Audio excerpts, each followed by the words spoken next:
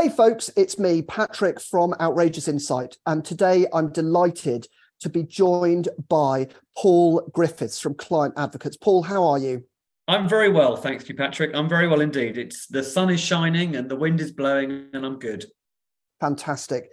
For those of you who don't know, Paul is the founder and a growth expert at Client Advocates. And Paul, I always start by asking people the same question at the beginning of this podcast, which was supposed to be a live stream, but basically the tech gods conspired against us. When you get to the end of your life, how do you want the world to be different? Wow. So obviously, I don't know when my life is going to end. So if it's in the next sort of probably half an hour, it's getting through this podcast and then working out what I'm giving my kids for tea. If it's longer term, then there's so many existential threats in terms of the economy and the world and the environment and social media and oh god, all this stuff. So I think what I'd like is for me to be able to lie on my deathbed and look at my family and go, I feel optimistic that we are getting better and we continue to get better. And I think if I can get to that point where I feel optimistic because of the amazing stuff my kids do, or because of progress we're making, and I think the world is getting better. I hope it's getting better. Then I think optimism, if I can be optimistic, I think that would be a good outcome. It's such a lovely answer. And I remember reading that book, I think it's called Factfulness by Hans Rosling, where, he's saying, we're so sort of swept up by all of the negativity in the news cycle and social media and peer pressure and all of these things. But actually, when you look at some of these, incredible step forwards, like ending sort of certain diseases and nutrition and all these sorts of things. Are you overall an optimistic or a pessimistic person by sort of nature, Paul? I'm always fascinated. That's a really good question. So I am, and funnily enough, my son asked me this question the other week, and because he's kind of struggling. He's a teenager and he's going through teenage stuff. And he was asking me about that. And I was saying that I'm definitely an optimist on a micro level. So when it comes to the things that on a day-to-day basis, my business, my family, my friends, I am an optimistic person. I think I try to be an optimistic person on a macro level, but I think it's kind of, as I get older, and slightly more grizzled and slightly more cynical, I find that more difficult. But I think I'd like to think I'm an optimist. I mean, my dad, God bless him, he died just over 8.5, 9 years ago. And I remember he had cancer, and I remember chatting to him about when he was dying. And he said, I was berating him because he wasn't being positive, and I was trying to gee him up and all the rest of it. And he turned around and he said, "Oh, you're such a bloody optimist, Paul. You're such a bloody optimist." And he meant it as a real dig. But I've always, it wasn't the last conversation we had, but it was in one of those last conversations we had. And I think kind of I've taken it as a bit of a badge of honor to try and be an optimist. I've been really deeply influenced by the philosopher and thinker Viktor Frankl, and his work. And I think that idea that he espouses about, in any given circumstance, the only thing we've got freedom over is to choose our own outlook on things. So no, I'm not universally an optimist, but I'd like to think that if I'm not feeling optimistic, I've got that free will to be able to go, no, I need to kind of do something different, or I need to kind of change my perception or change my point of view to try and make myself more optimistic, if that makes sense. Yeah, 100%. It's fascinating you should mention Viktor Frankl. I mean, for those of you who haven't read Man's Search for Meaning. Oh, it's brilliant. it's an incredible book and details his experience in one of the Nazi death camps. Yeah. And it had so much resonance for me because my grandparents on the Polish side had basically fled from the Nazis, and in fact at the sort of a mile down the road from where they lived had been one of the extermination camps that had actually been built, and they spent 3 years on the run. And actually, you know, it's so easy to sort of see life being overwhelmingly difficult. I think, you know, one can look at all of the pressure and all of the expectations and all of those sort of difficulties. And then I think back to what my grandmother and my two uncles went through, you know, on the run for 3 years, smuggled out of northern Poland, sealed in a container full of water on the side of a boat for 72 hours, being turned back by the Gestapo, being arrested in Sweden because they didn't have any papers. And actually, like, we don't really know we've been born. I mean, I think it's like the fortitude of that generation is unbelievable. Yeah, I think that's right. I think that's absolutely right. And I think it's good to remember that stuff sometimes. And yeah, I'm also, you know, I'm a historian by degree and by study, and I'm also involved in the archive of market and social research. And I think it's really, really important that you understand the historical context. One, because it means, to your point, you can kind of look back and go, well, really, is it that tough what I'm dealing with at the moment? But equally, without history, you can't understand and you can't appreciate the mistakes we've made and therefore how to fix them. And I tell this to my boys all the time, who are both studying history and both going, boring history. I'm like, no. If you understand where we come from, you can work out how to move forward and how to go and be more optimistic, because we can learn from our mistakes.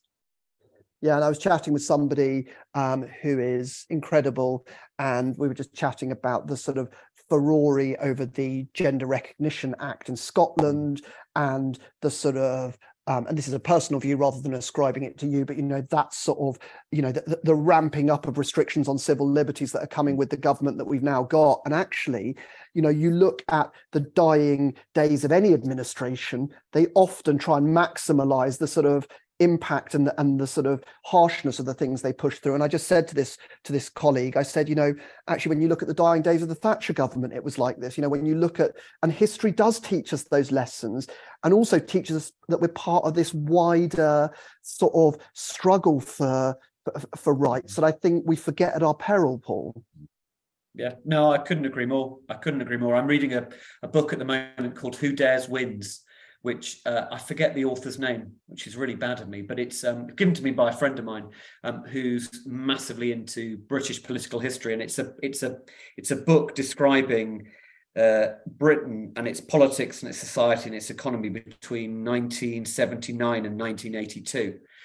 So kind of the last days of the Callaghan government into Thatcherism and sort of, you know, going through to past the Falklands.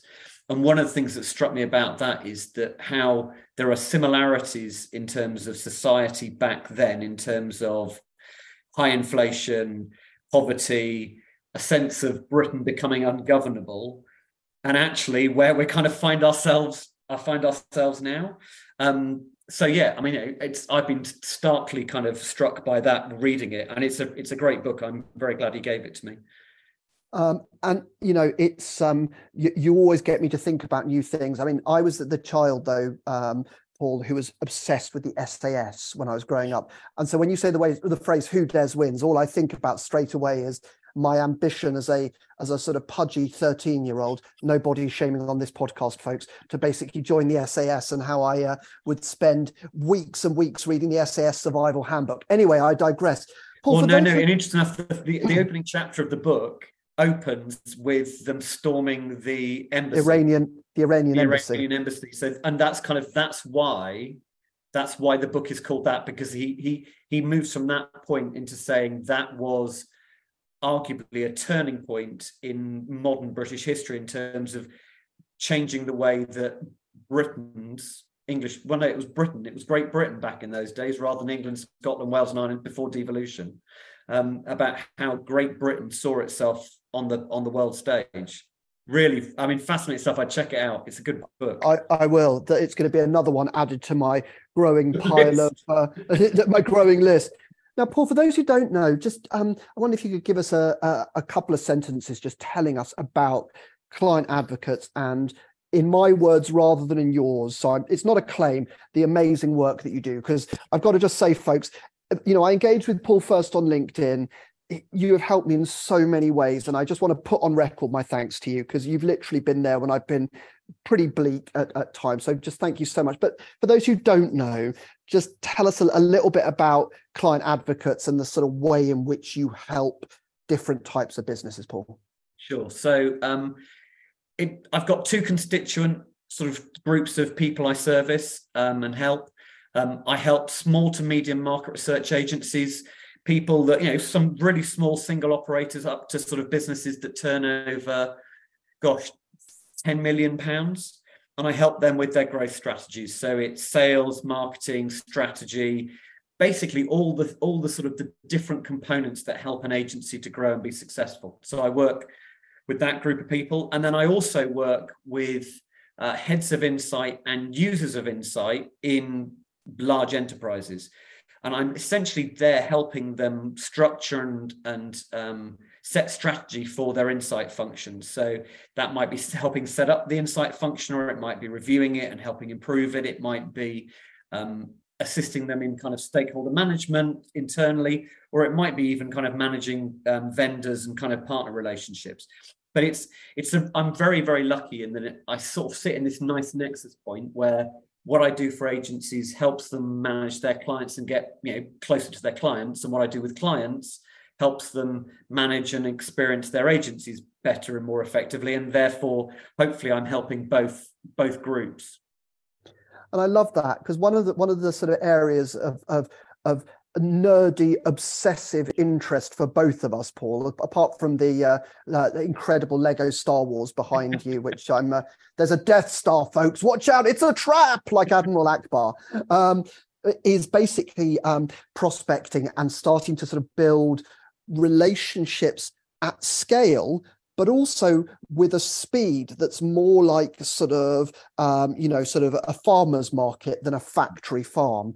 And you and I started talking about this idea of sort of slow LinkedIn. And, I've really been reflecting a lot about sort of how there's a bit of a sort of tension there at the moment, because I get the sense that actually LinkedIn is being sort of weaponized is the wrong word, but is being sort of automated to such an extent that some buyers are feeling like they're getting completely bombarded. Then others are sort of avoiding it altogether. And then in the middle, there's this sort of space and an opportunity to sort of shine where actually good practice can win through in prospecting. And I'd love to just, as somebody who knows the market and both sides of the market really well, I'd love to hear your observations on kind of, where you're seeing LinkedIn fitting into that tactic and that sort of opportunity there, Paul. Sure. So, I mean, whether it's LinkedIn or email or any channel, I think that the important thing to remember is B2B marketing sales is still about people selling to other people. It's about relationships. It's about context. It's about understanding an individual and an organization's needs, and then trying to reflect that in what you're trying to help them to do, or what you're trying to sell, and therefore help them to achieve. And I think to your point, LinkedIn used to be about CVs, and I'm sure there is an awful lot of CV job hunting stuff still going on, but it's a sales opportunity. It's a sales channel because you can engage with people. But what you don't want to do is engage with people in the way that I think a lot of people use the site, which is you send a connection, 3 seconds later, you send them an automated email, which is kind of, do you want to buy this? It's horrible, and it doesn't work. Or if it does work, it has to work at such huge scale in terms of the number of invites you're sending out, connections you're sending out. And for me and my business, and I think for most of my clients who use this process, and I think your experience of doing this, Patrick, is that actually that's not the brand we want to be. That's not the business we want to be. And that's not the way to sell effectively. So actually connecting with people in a meaningful way, showing respect, trying to build a relationship, trying to put lots of interesting stuff into your LinkedIn feed, then sending relevant content in a conversational type way over a period of weeks and months is a really good way of building that trust and that rapport and differentiating yourself in the market from all of the, honestly, the numpties who are just sending out all of this barrage of spam. And my experience is that that's worked very much for my own business.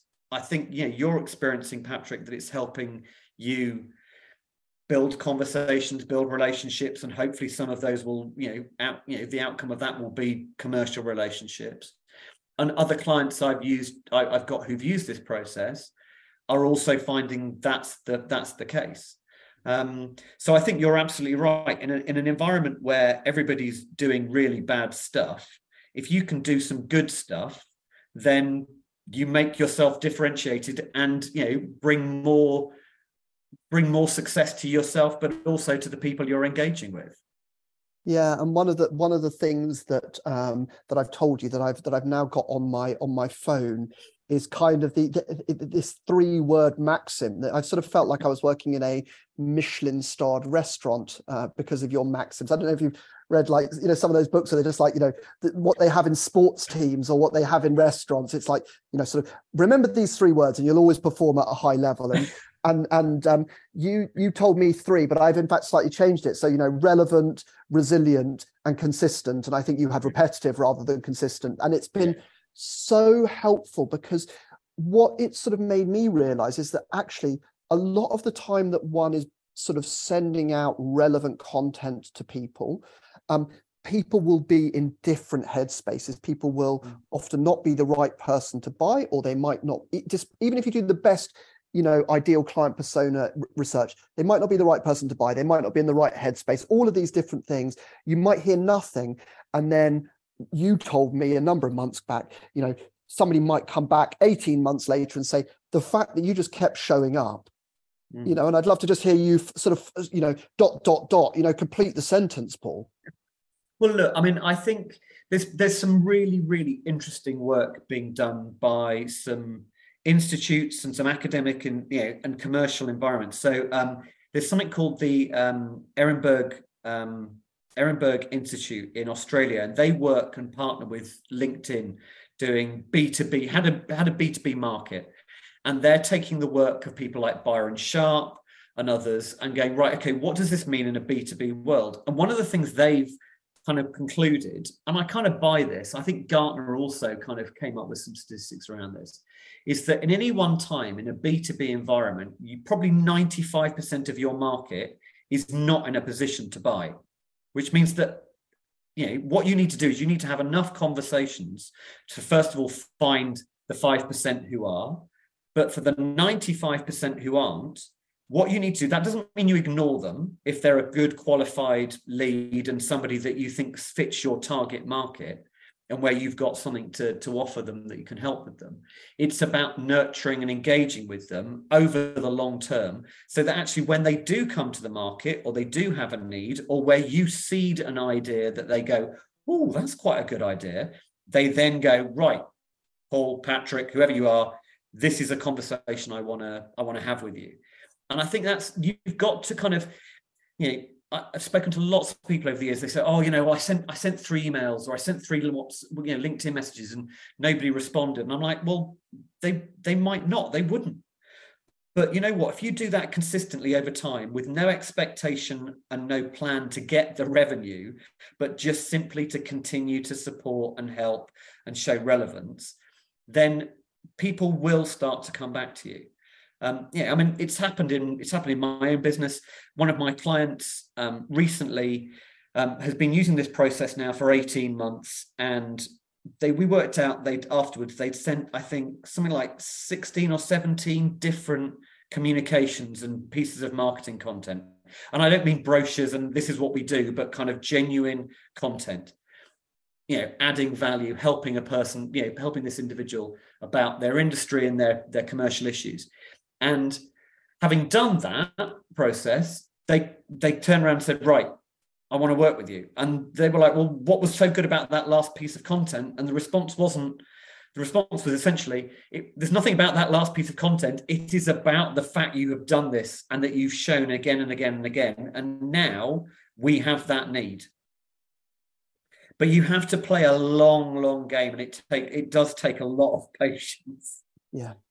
Yeah, and I've got to say, I'm currently, folks, if you're listening, I'm currently getting my ass kicked 3 times a week at the local gym as I basically learn to do back squats, which, if you don't know, it's sort of what you imagine weightlifting looks like. Yes, you have a heavy bar and then you put heavy things on it. Or in my case, you have a heavy bar and then you put light things on it. And then I basically virtually fall over, get head rushes, feel like I'm going to die, question my sanity, ask myself why I'm doing this, ponder whether this will actually solve osteoporosis in 20, 30 years' time.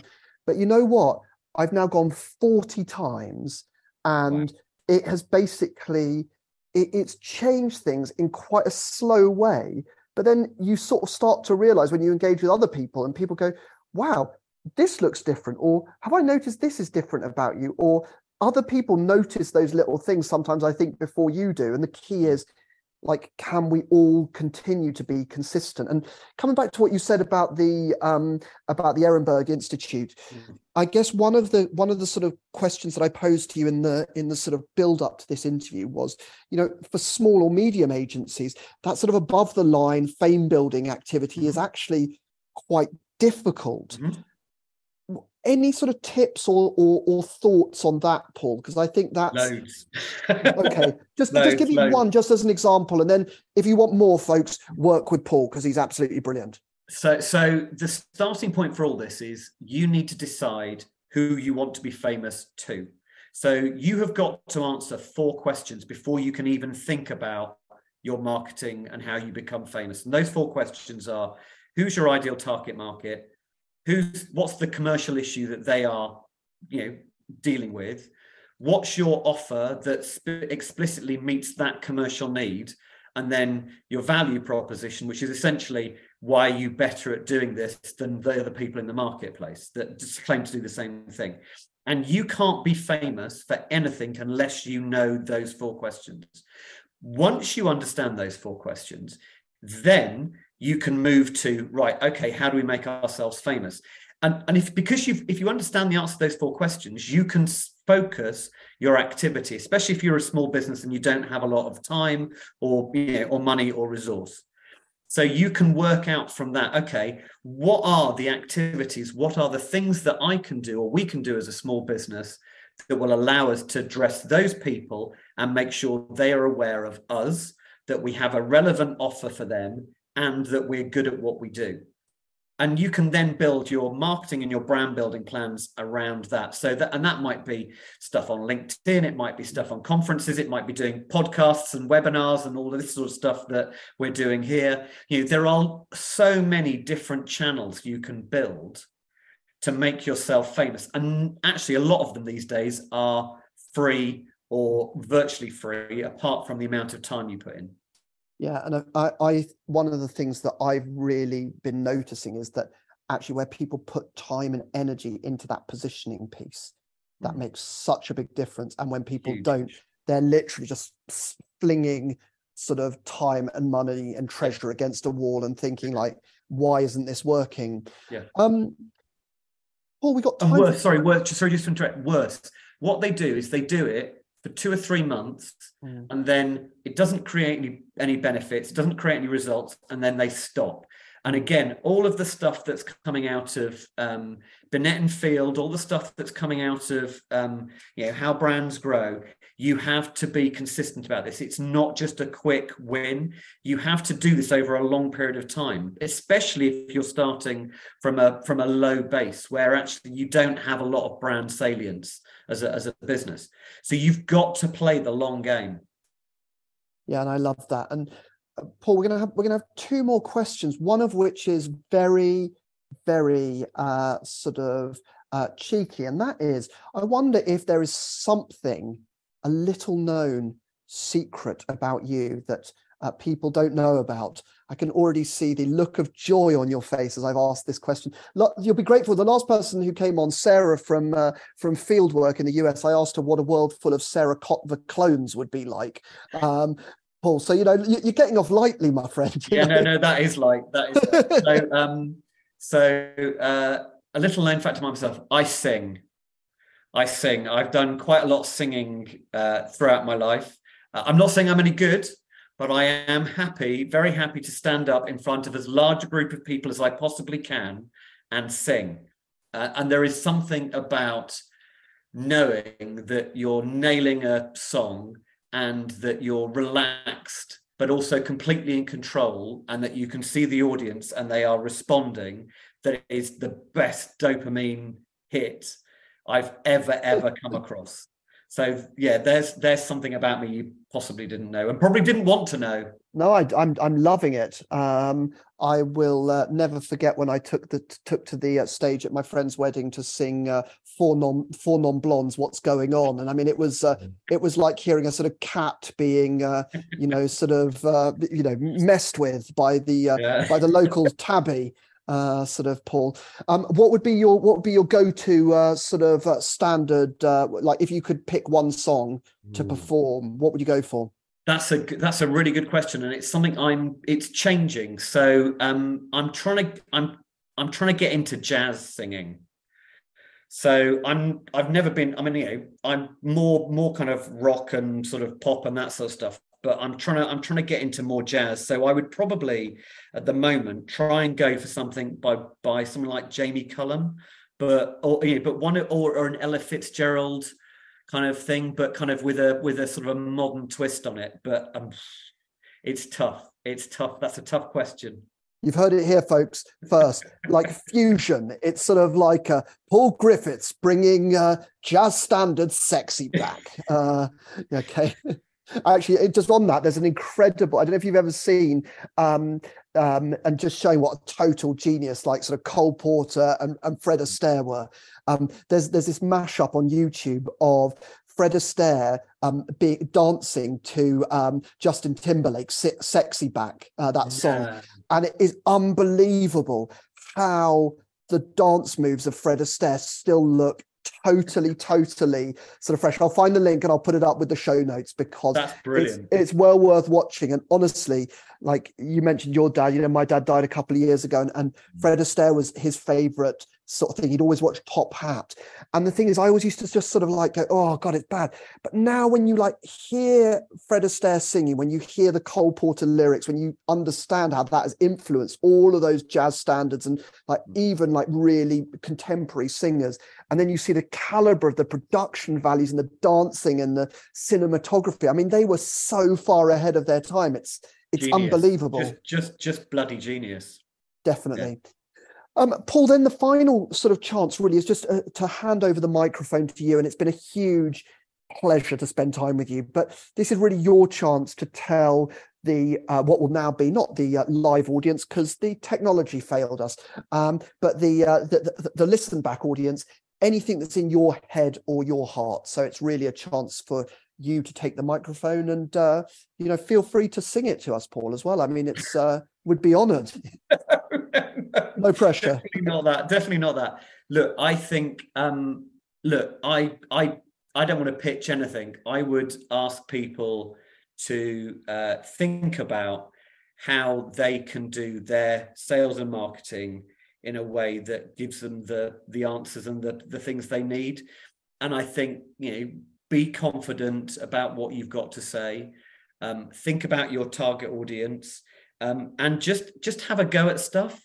I mean, even doing something is better than doing nothing. So just start on that journey to kind of do some LinkedIn posts, or do a bit of email marketing, or go to a conference and walk up to somebody who you think, well, they look interesting, and have a chat to them about what they do and what your business does, and kind of do that. And I think if as entrepreneurs and as small business owners, we can all do a bit more of that, then I think, we'll all be in a better place.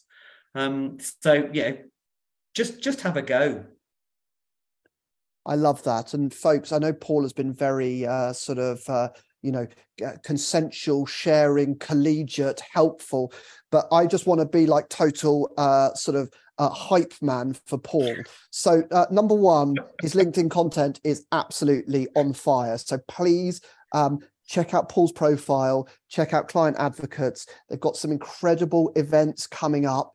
I went to one a couple of weeks ago, which was absolutely fantastic. And I really, really recommend following Paul, not just because it will benefit your business, but you'll also see, and Paul, you can shut your ears at this moment, but you'll see a LinkedIn master at work and sort of by osmosis see things that can help you. Secondly, if you're thinking or are grappling with the sort of growing pains of a business, engage with Paul. Right. I promise Paul hasn't put me up to this, but I just thought, given, yeah, well, that's good.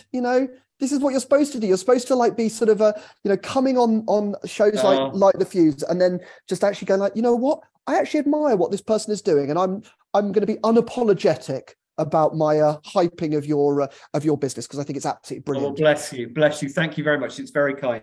No, it's kind of it's really nice to be able to help people, and that's kind of the point of the business. I mean, I need to earn some money occasionally. And that's quite helpful for with the family and the house and all the rest of it. But actually, I long ago realized if I try and help people, then the money looks after itself, kind of. Yeah, and I think the other thing, and it was something chatting with another sort of LinkedIn star, Priscilla McKinney out in the States, and she always says that often people are quite stroke deprived in the workplace. Like, people aren't told often when they're entrepreneurs, hey, you're doing a great job. Hey, I admire what you're doing. What you did really helped me. And, I can think of 10 things straight off the top of my head that you've done that have helped me. And I guess it's also, that's why it's nice to say things and not leave things unsaid, So thank you so much. I'm very, very lucky to have you as part of my network, and to have you. Thank you for me to come along today and chat to you, and hopefully some of it will add value to someone somewhere. Definitely. Now, folks, you'll remember as we say goodbye to Paul that I'm on a mission to make Light the Fuse Britain's worst reviewed podcast ever. Still on a mission to get 1 star. Don't laugh, Paul. This is serious. To get 1 star reviews. I know why you've invited me on. No, it's not you. It's me. It's not you, babe. It's me. It's definitely me. Please feel free. We actually got a 5-star review the other day, and I was gutted. How disappointing. I know, really disappointing. And in fact, when I say we, it was me and my former co-presenter, Alex. And so absolutely gutted. It was like 5 stars. No, like just rate us 1 star. So if you can, please leave a review on Apple or Spotify. Paul, it's been a huge pleasure and a privilege having you on. And just thank you so much again for your time. Oh, no, thank you. It's been brilliant. Thank you, Patrick.